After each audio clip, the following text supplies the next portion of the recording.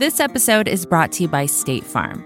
If you're a small business owner, you know that it isn't just your business, it's your life. And whatever your business might be, you want someone who understands. That's why you might want to check out State Farm Small Business Insurance.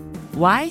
Because State Farm agents are small business owners too, living and working in your community. That means they know what it takes to help you personalize your policies for your small business needs. Like a good neighbor, State Farm is there. Talk to your local agent today. Welcome to Recode Media, Peter Kafka. That is me, and today I've got a twofer for you. A rangy twofer, if I do say so myself. First, we're checking in on Apple's upcoming headset, which is supposed to debut in June. For real this time. We've been hearing about this headset for a long time. We've talked about it on this very podcast for quite some time. I have remained confused about this headset. It sounds like it's very expensive, $3,000, pretty unwieldy, not useful to most people, which is why I've been wondering why Apple is going to unveil this thing at all. And it turns out people at Apple have some of those same questions. We learned about that from Trip Mickel's recent piece in the New York Times, so I had Trip on to talk about all of this. Trip covers Apple for the Times. One big question I've got, and we talk about this at the end, is whether the fact that people at Apple are bad-mouthing an upcoming product, or at least questioning an upcoming product, says more about that product or more about Apple in 2023. And then we're going to talk with Roger Bennett, the co-founder of the Men in Blazers soccer empire. We're going to talk about the Men in Blazers soccer empire. I've had Roger on a couple times in the recent past because I adore him and I want him to talk about topics like the World Cup. But I've always been interested in his efforts to turn really a single podcast into an entire business, and he's never really wanted to talk about that.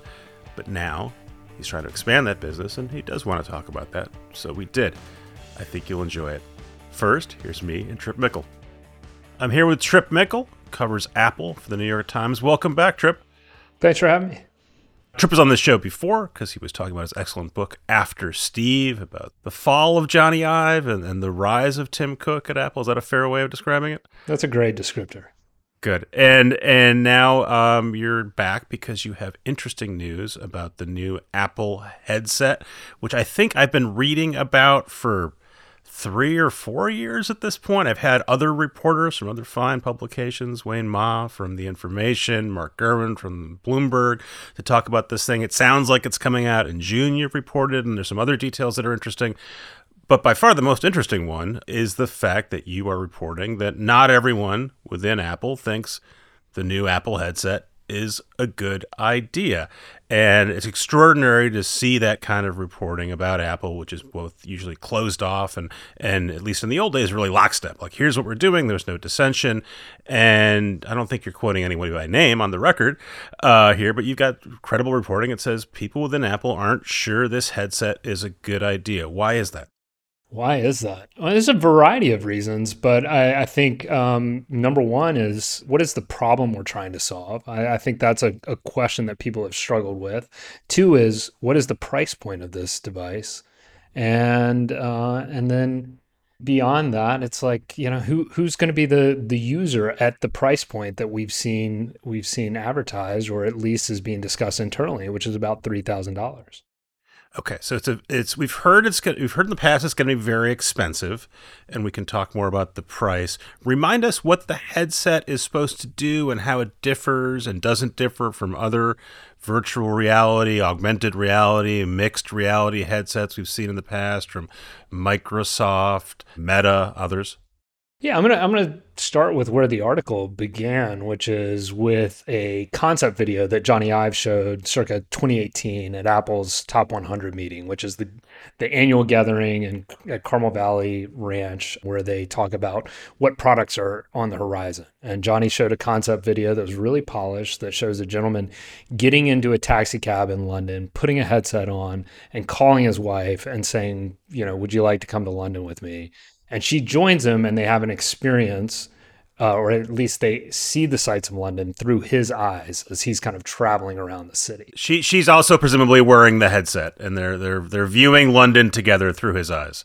Right, and this is a concept that really is at the forefront of what Apple's trying to bring with its headset, which is a concept called co-presencing. This is slightly different And, if you really get technical, it's quite different from the metaverse concept that Mark Zuckerberg has been, evangelizing. Metaverse being like a place that everybody can come to and gather. Co-presencing being a place that kind of is more bespoke. It's where you and your friends and invitees can gather. It's a little bit more like Zoom, or maybe an Instagram feed that you keep carefully curated as opposed to your Facebook feed.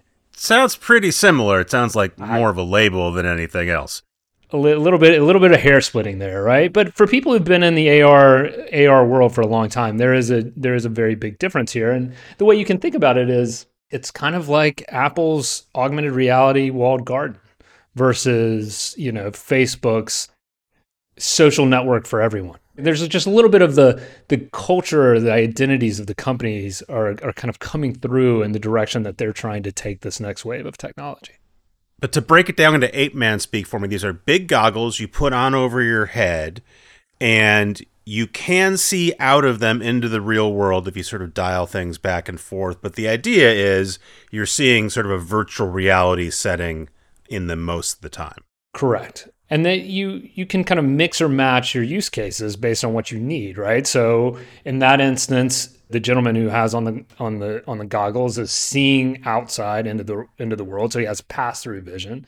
In other instances, you may want to be closed off, whether that's because you're working in CAD or Photoshop inside the goggles, or because you're watching a Jon Favreau movie that was made specifically for the use case of wearing this headset while you watch the dinosaurs roam around whatever universe that Jon Favreau's invented. And these things seem particularly clunky, especially for Apple, that we're used to thinking about sort of sleek design, Johnny Ive in particular, sort of minimalist. Again, these are big goggles that sit over your head. You need some sort of thing that sits on your waist. I think it's a battery pack.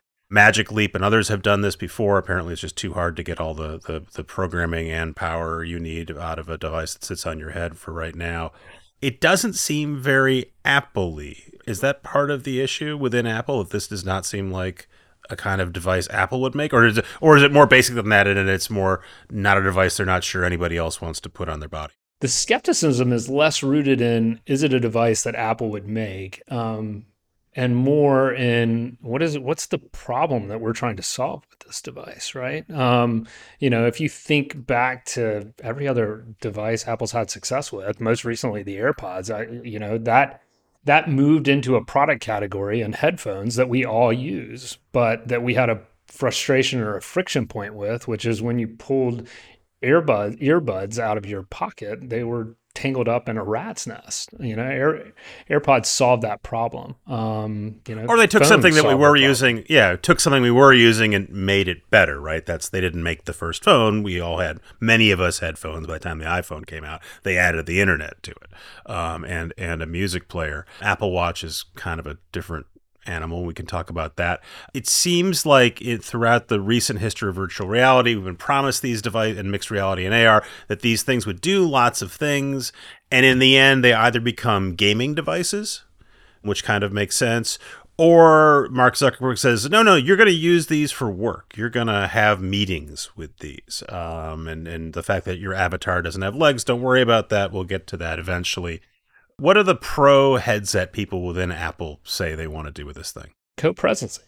The people who are championing this believe that by having a co-presence experience, we can bring people together in a new way in a world that has been, undermined by our obsession with devices. So I'm not really clear. I'm not going to be the best advocate for this, but devices that have so disconnection, this is a device that can create a new form of connection for people. And if it's $3,000, right, that's not available to everyone. No, not that many people are going to be able to afford co-presence. So I'm assuming that there's some sort of indication that, well, these things are going to be for either enthusiasts or industrial use, that you'll wear these because you are having a work meeting with someone and they're on the other side of the world, and this is the most rational way to do it, or it's better than Zoom. Is that sort of what we're hinting at?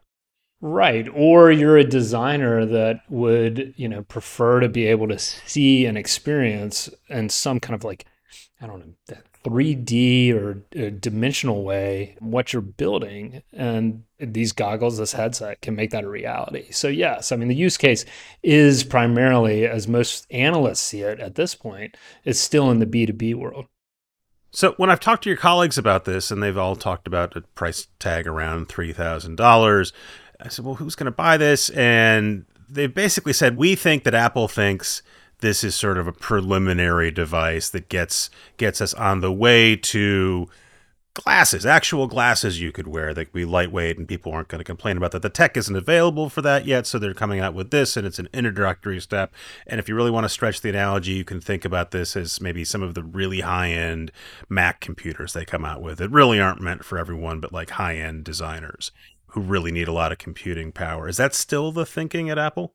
Yeah, Mark and Wayne have both been at the forefront of this. But when you look at the unit projections and the amount of manufacturing equipment that's been put behind developing this, it really signals to the marketplace this is going to be a limited run. They're not making 200 million headsets in year one. Of course, you can't do that. Nor are they making the same number of watches they're going to make, or even aspired to make in year one of the watch.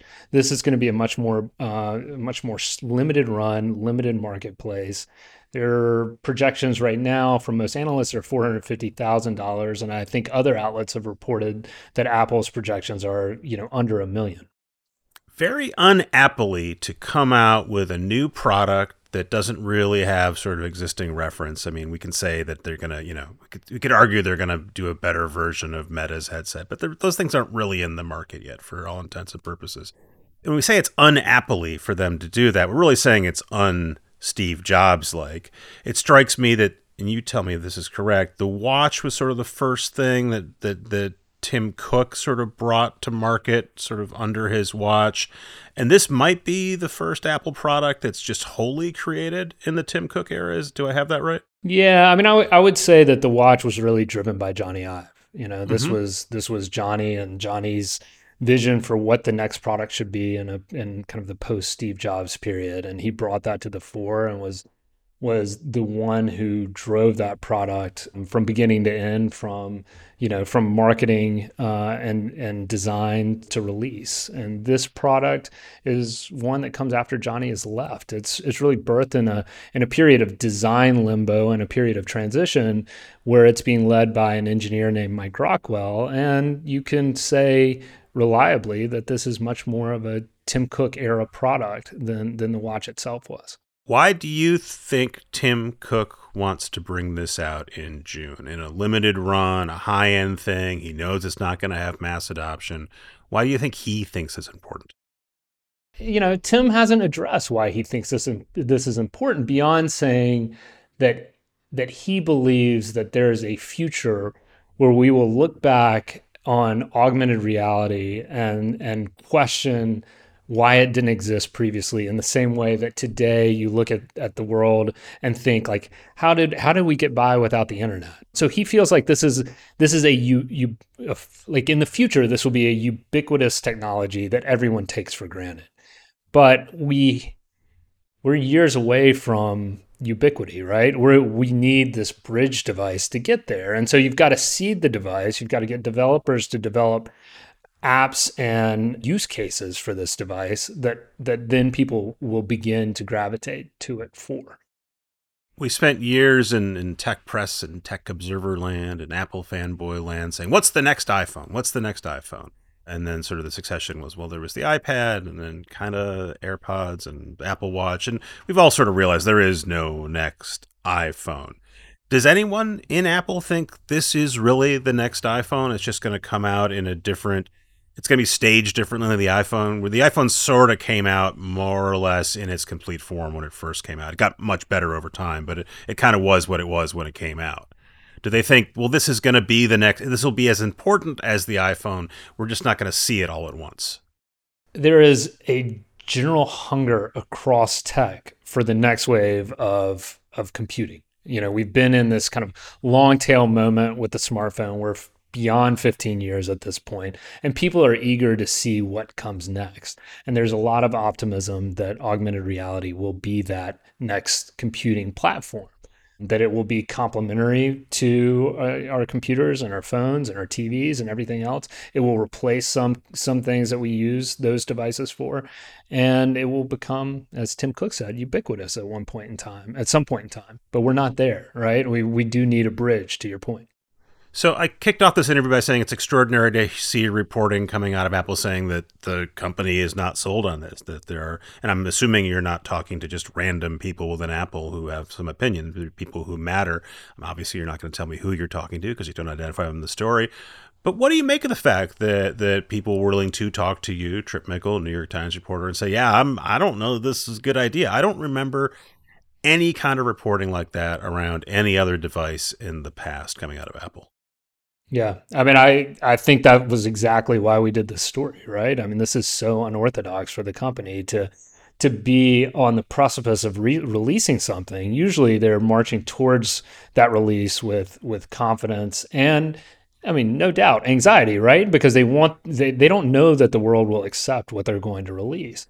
But in this instance, there are just so many unique aspects of this that differentiate it from other products that they've launched in the past, that there's skepticism. And I think that's what's interesting. I mean, if anything, we've all learned you don't second guess Apple. I mean, given the number of users that they have and the power of the team that they've built to develop hardware devices that kind of, everybody, winds up buying tons of copies of.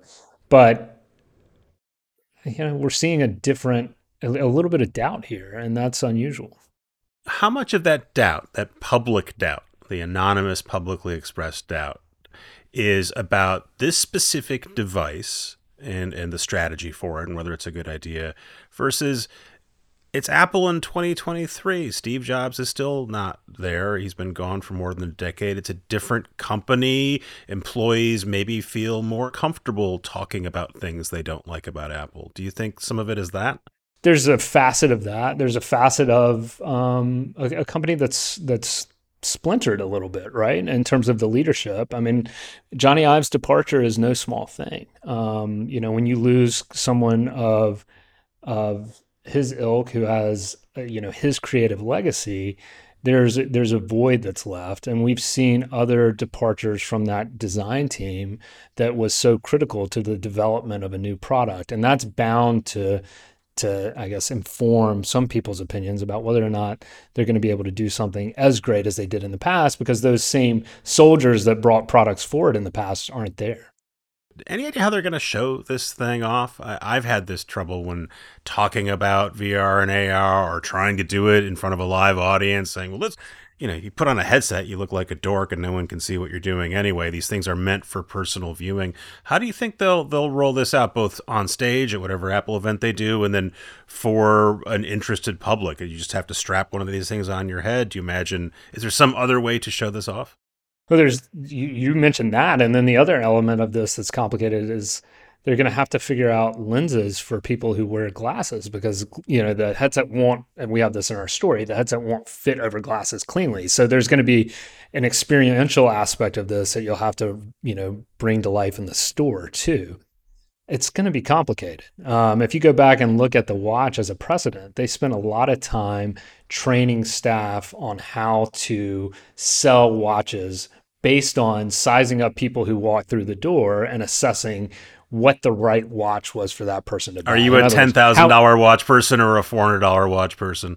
It was like watching somebody walk onto a car lot and saying, well, do we steer this guy to the Lexus over here, or, to some other car that's a little more This is a Tercel. Right? It's called a Toyota Tercel, or the ones that I owned. Yeah. So it's just going to be different. So I don't know.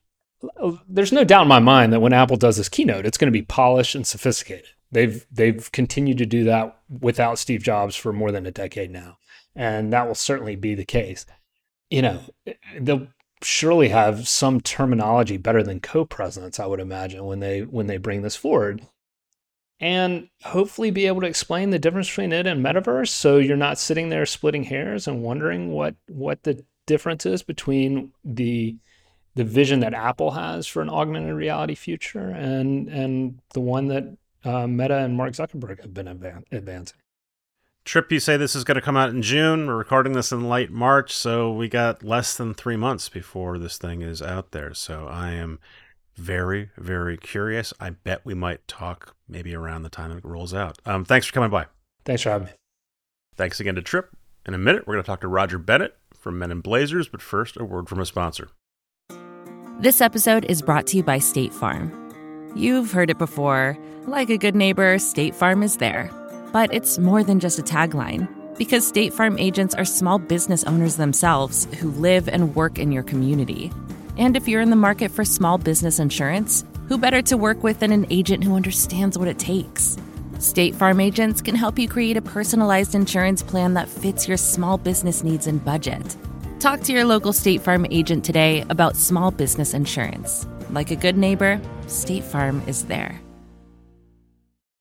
I'm talking to Roger Bennett, who, as everyone knows, runs the Men in Blazers media empire. You know this because he's been on, this is now his third time in the last 2 years. Welcome, Roger. It's a joy to be back, Peter. Roger, I have you on all the time because I like you. I like soccer. I like that you've gotten me to like soccer much more. I now listen to you all the time.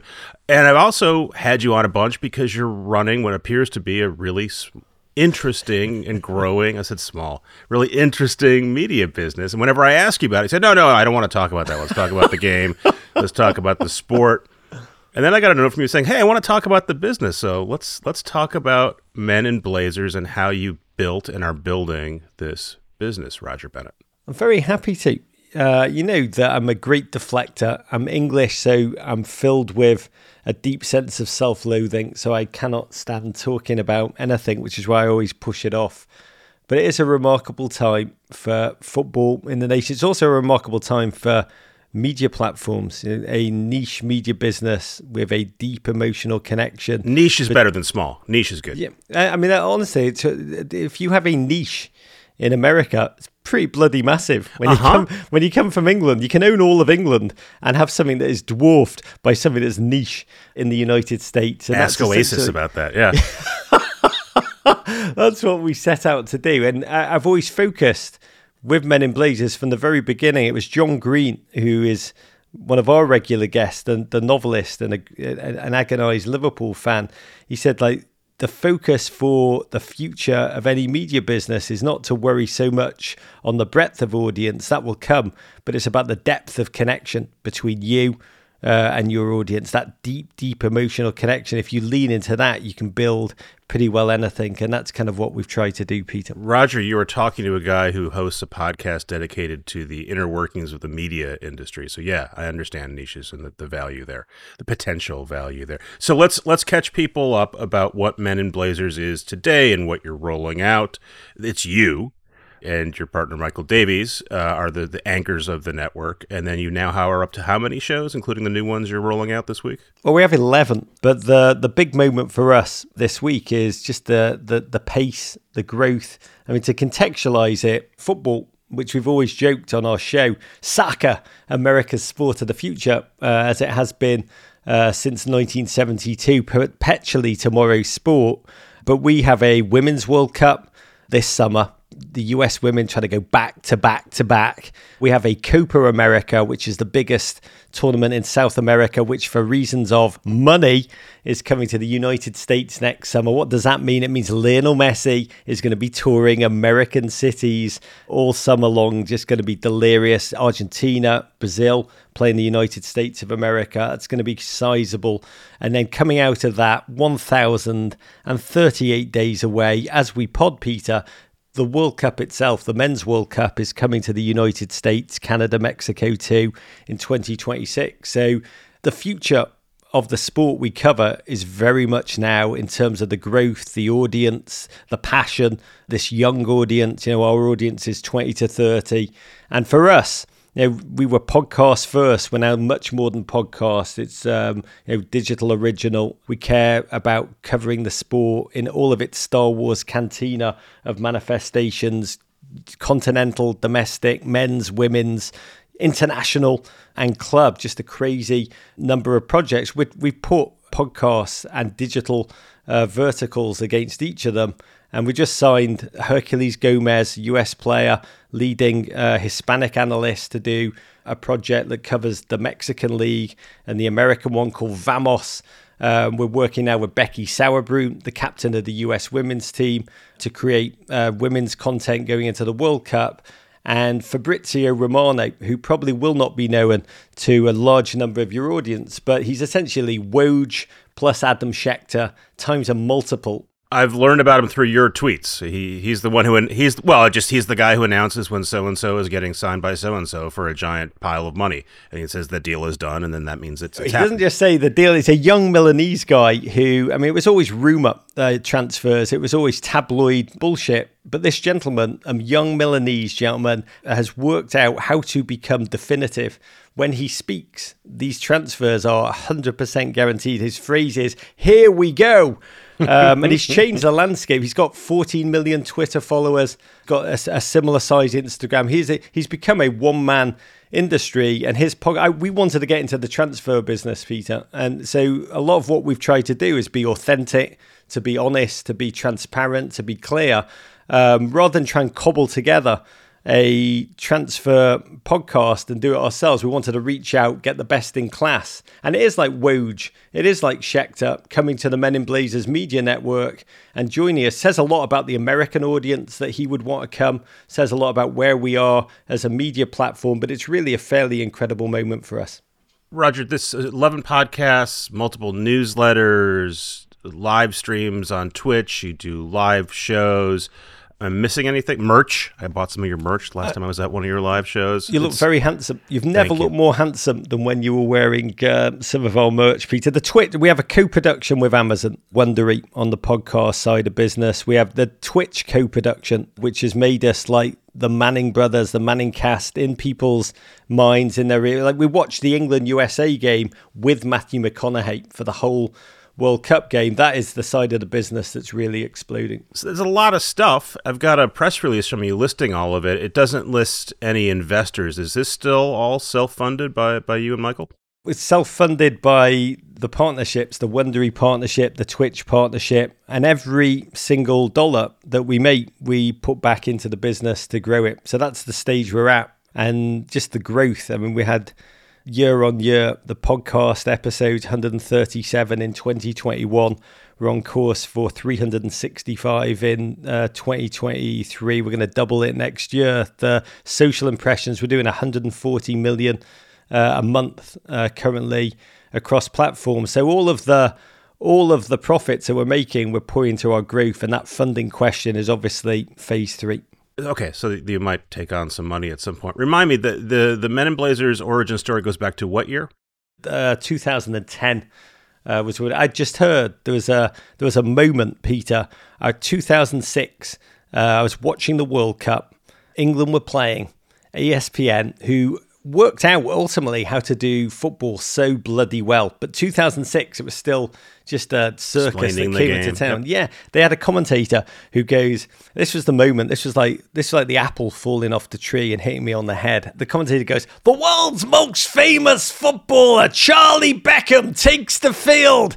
And I was like, "Oh my God!" I was like, "Can you just imagine? I want this sport that I love in the land that I love, the United States, to become part." If you only had people talking about it who knew what the bloody most famous player in the world's name really was. And that was the moment. I was like, we need to lean in. We need to give it our all. And so everything's kind of come from that. But you were a freelance journalist making soccer documentaries, stuff like that. Michael Davies was and is a television producer. You guys started doing these podcasts and live appearances for ESPN. At what point did you say, oh, this could be a full-time job for me, and maybe this could even be a business? When did that manifest? So 2006 really was when I realized that there was a yearning. I'd come in 94 to America. The World Cup was in that year. It's meant to put the soccer over the top. The sport of the future is meant to be now. It wasn't a yo-yo. It wasn't a pogo stick. It didn't take an overnight grip on the nation, but I saw the audience growing slow and steadily, World Cup to World Cup. So 2006, I reached out to ESPN and they brought me on to write a history of football for them, which was actually not the greatest book that has ever come off the printing presses, but it got us moving.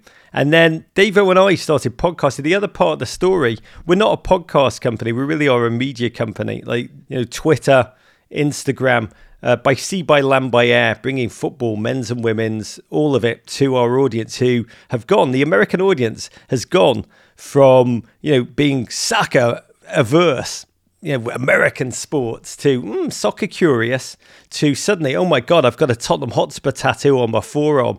I don't even know how I fell so madly and deeply in love with this sport, but I now can't get enough. And that's been the arc, and we lent into that. But the other part of the story that's propelled our growth is, we'd started podcasting right at the moment podcasting began, which is essentially the growth of football and just the growth of podcasts.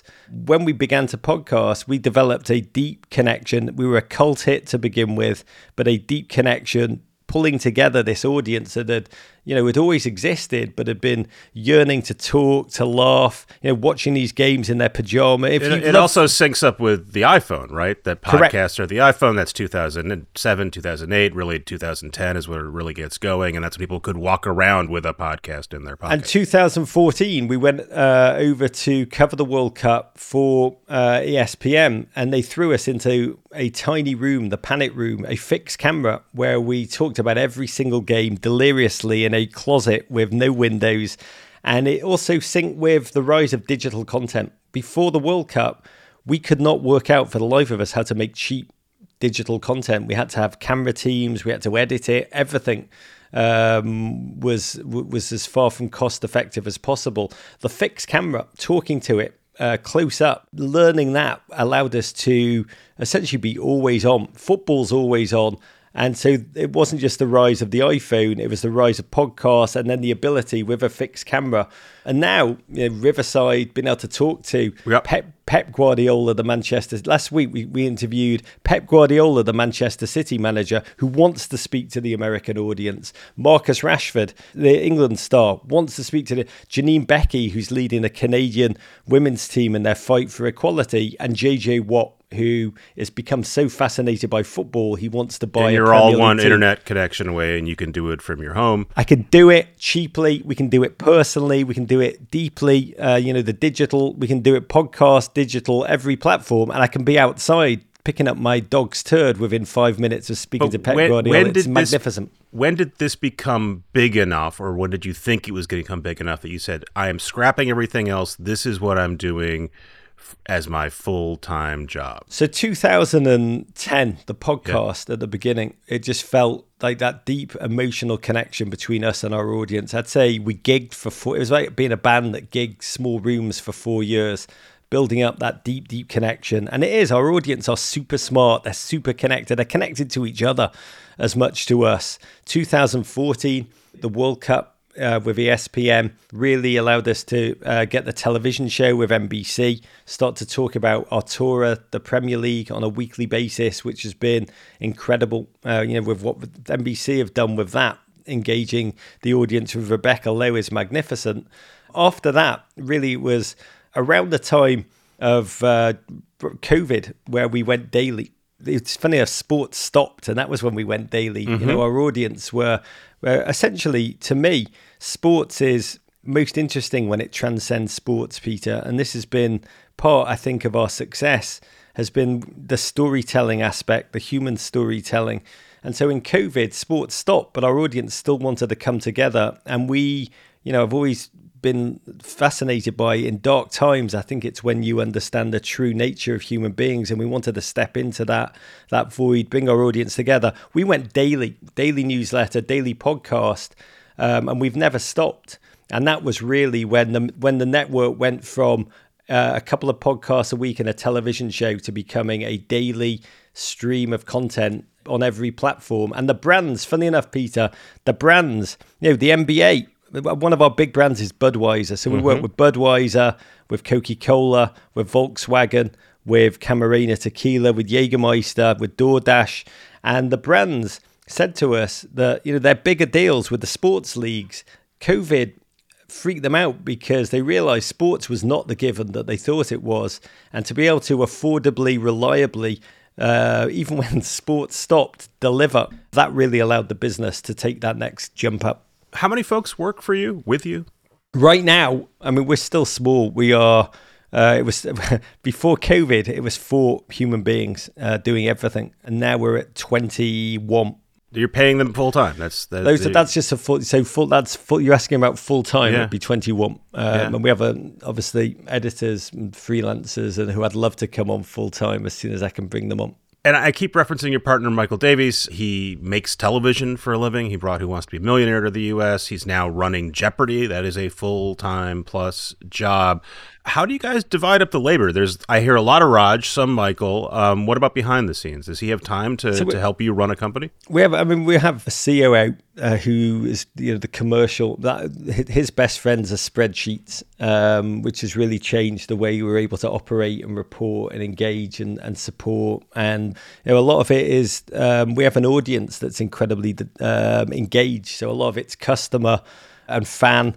We call them GFOPs, great friends of the pod, just communicating, being in their life at key moments. John Green, again, said, as you grow, you will break if you stop engaging your audience in that deep way. So a lot of it is the letters we write, the moments that we're in our listeners' lives. So that's where a huge amount of the staff are just supporting, nourishing, responding and engaging. But the team, it's a content team, is the vast majority of it, who are all really now working not just with us, but with Fabrizio, with her, with Becky and more.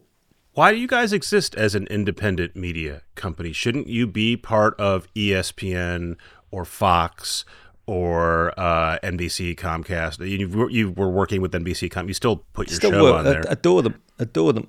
Why hasn't one of them at some point said, oh, well, it's better for us to own all of soccer or this growing business, and let's buy you guys. Let's employ all of you full time, and that makes much more sense than Roger broadcasting from his house. Well, Peter, number one, I grew up listening to indie record labels, and I do love the notion of an indie record label. I love the flexibility. I love the fact that we can retain our tone. I love the fact that we can engage our audience. I mean, ultimately, we're here to serve our audience. The growth of this sport in the nation that I love is just the most thrilling story of my lifetime. And to be able to serve it and to support it and engage it, that's my joy. I want to engage my audience. And if I wanted to get into baseball in 1994, there was a massive pyramid.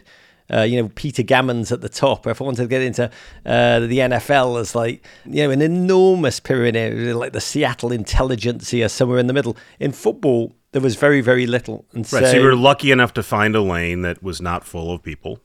And then the other aspect is also, which is fascinating about football, soccer in America, is that it's so balkanized. And you have every streamer. What do streamers need? They need niche interests that have a deeply committed audience. So they've all realized football, soccer is an incredible catnip in that the audience is young, is hungry, wants to watch the Champions League. So CBS Paramount picked that up, and the NWSL. ESPN have got La Liga, the Spanish league. They've got the German league. NBC are the Premier League. The Premier League business. Fox have the World Cup. Now you've got HBO, Turner coming in and buying the US men's and women's rights. So everything's balkanized. So there wouldn't. So I'm translating for you. There wouldn't be a natural place for you to be the soccer company within one of these things, because you're going to broadcast about stuff that's not on their airwaves. Streaming. Well, it's not just that there's not natural. I see a role in being like Switzerland.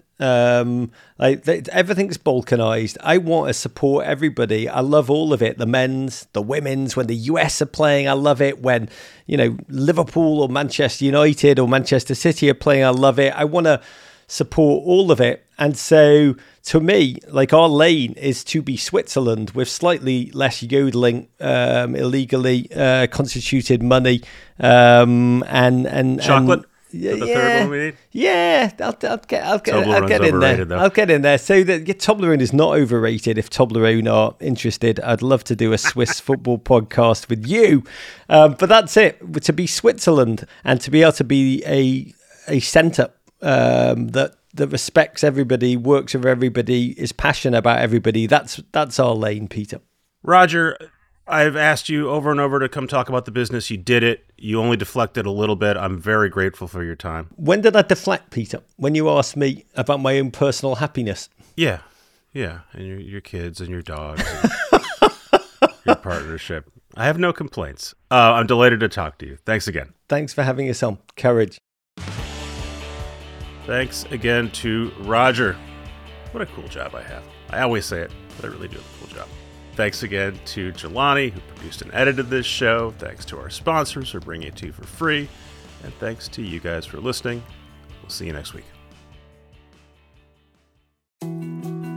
More to-dos, less time, and an infinite number of tools to keep track of. Sometimes doing business has never felt harder, but you don't need a miracle to hit your goals. You can just use HubSpot, because their all-in-one customer platform can make growing your business infinitely easier. Imagine this: high-quality leads, fast closing deals, wildly happy customers, and more benchmark-breaking quarters. It's not a miracle, it's HubSpot. Visit HubSpot.com to get started today.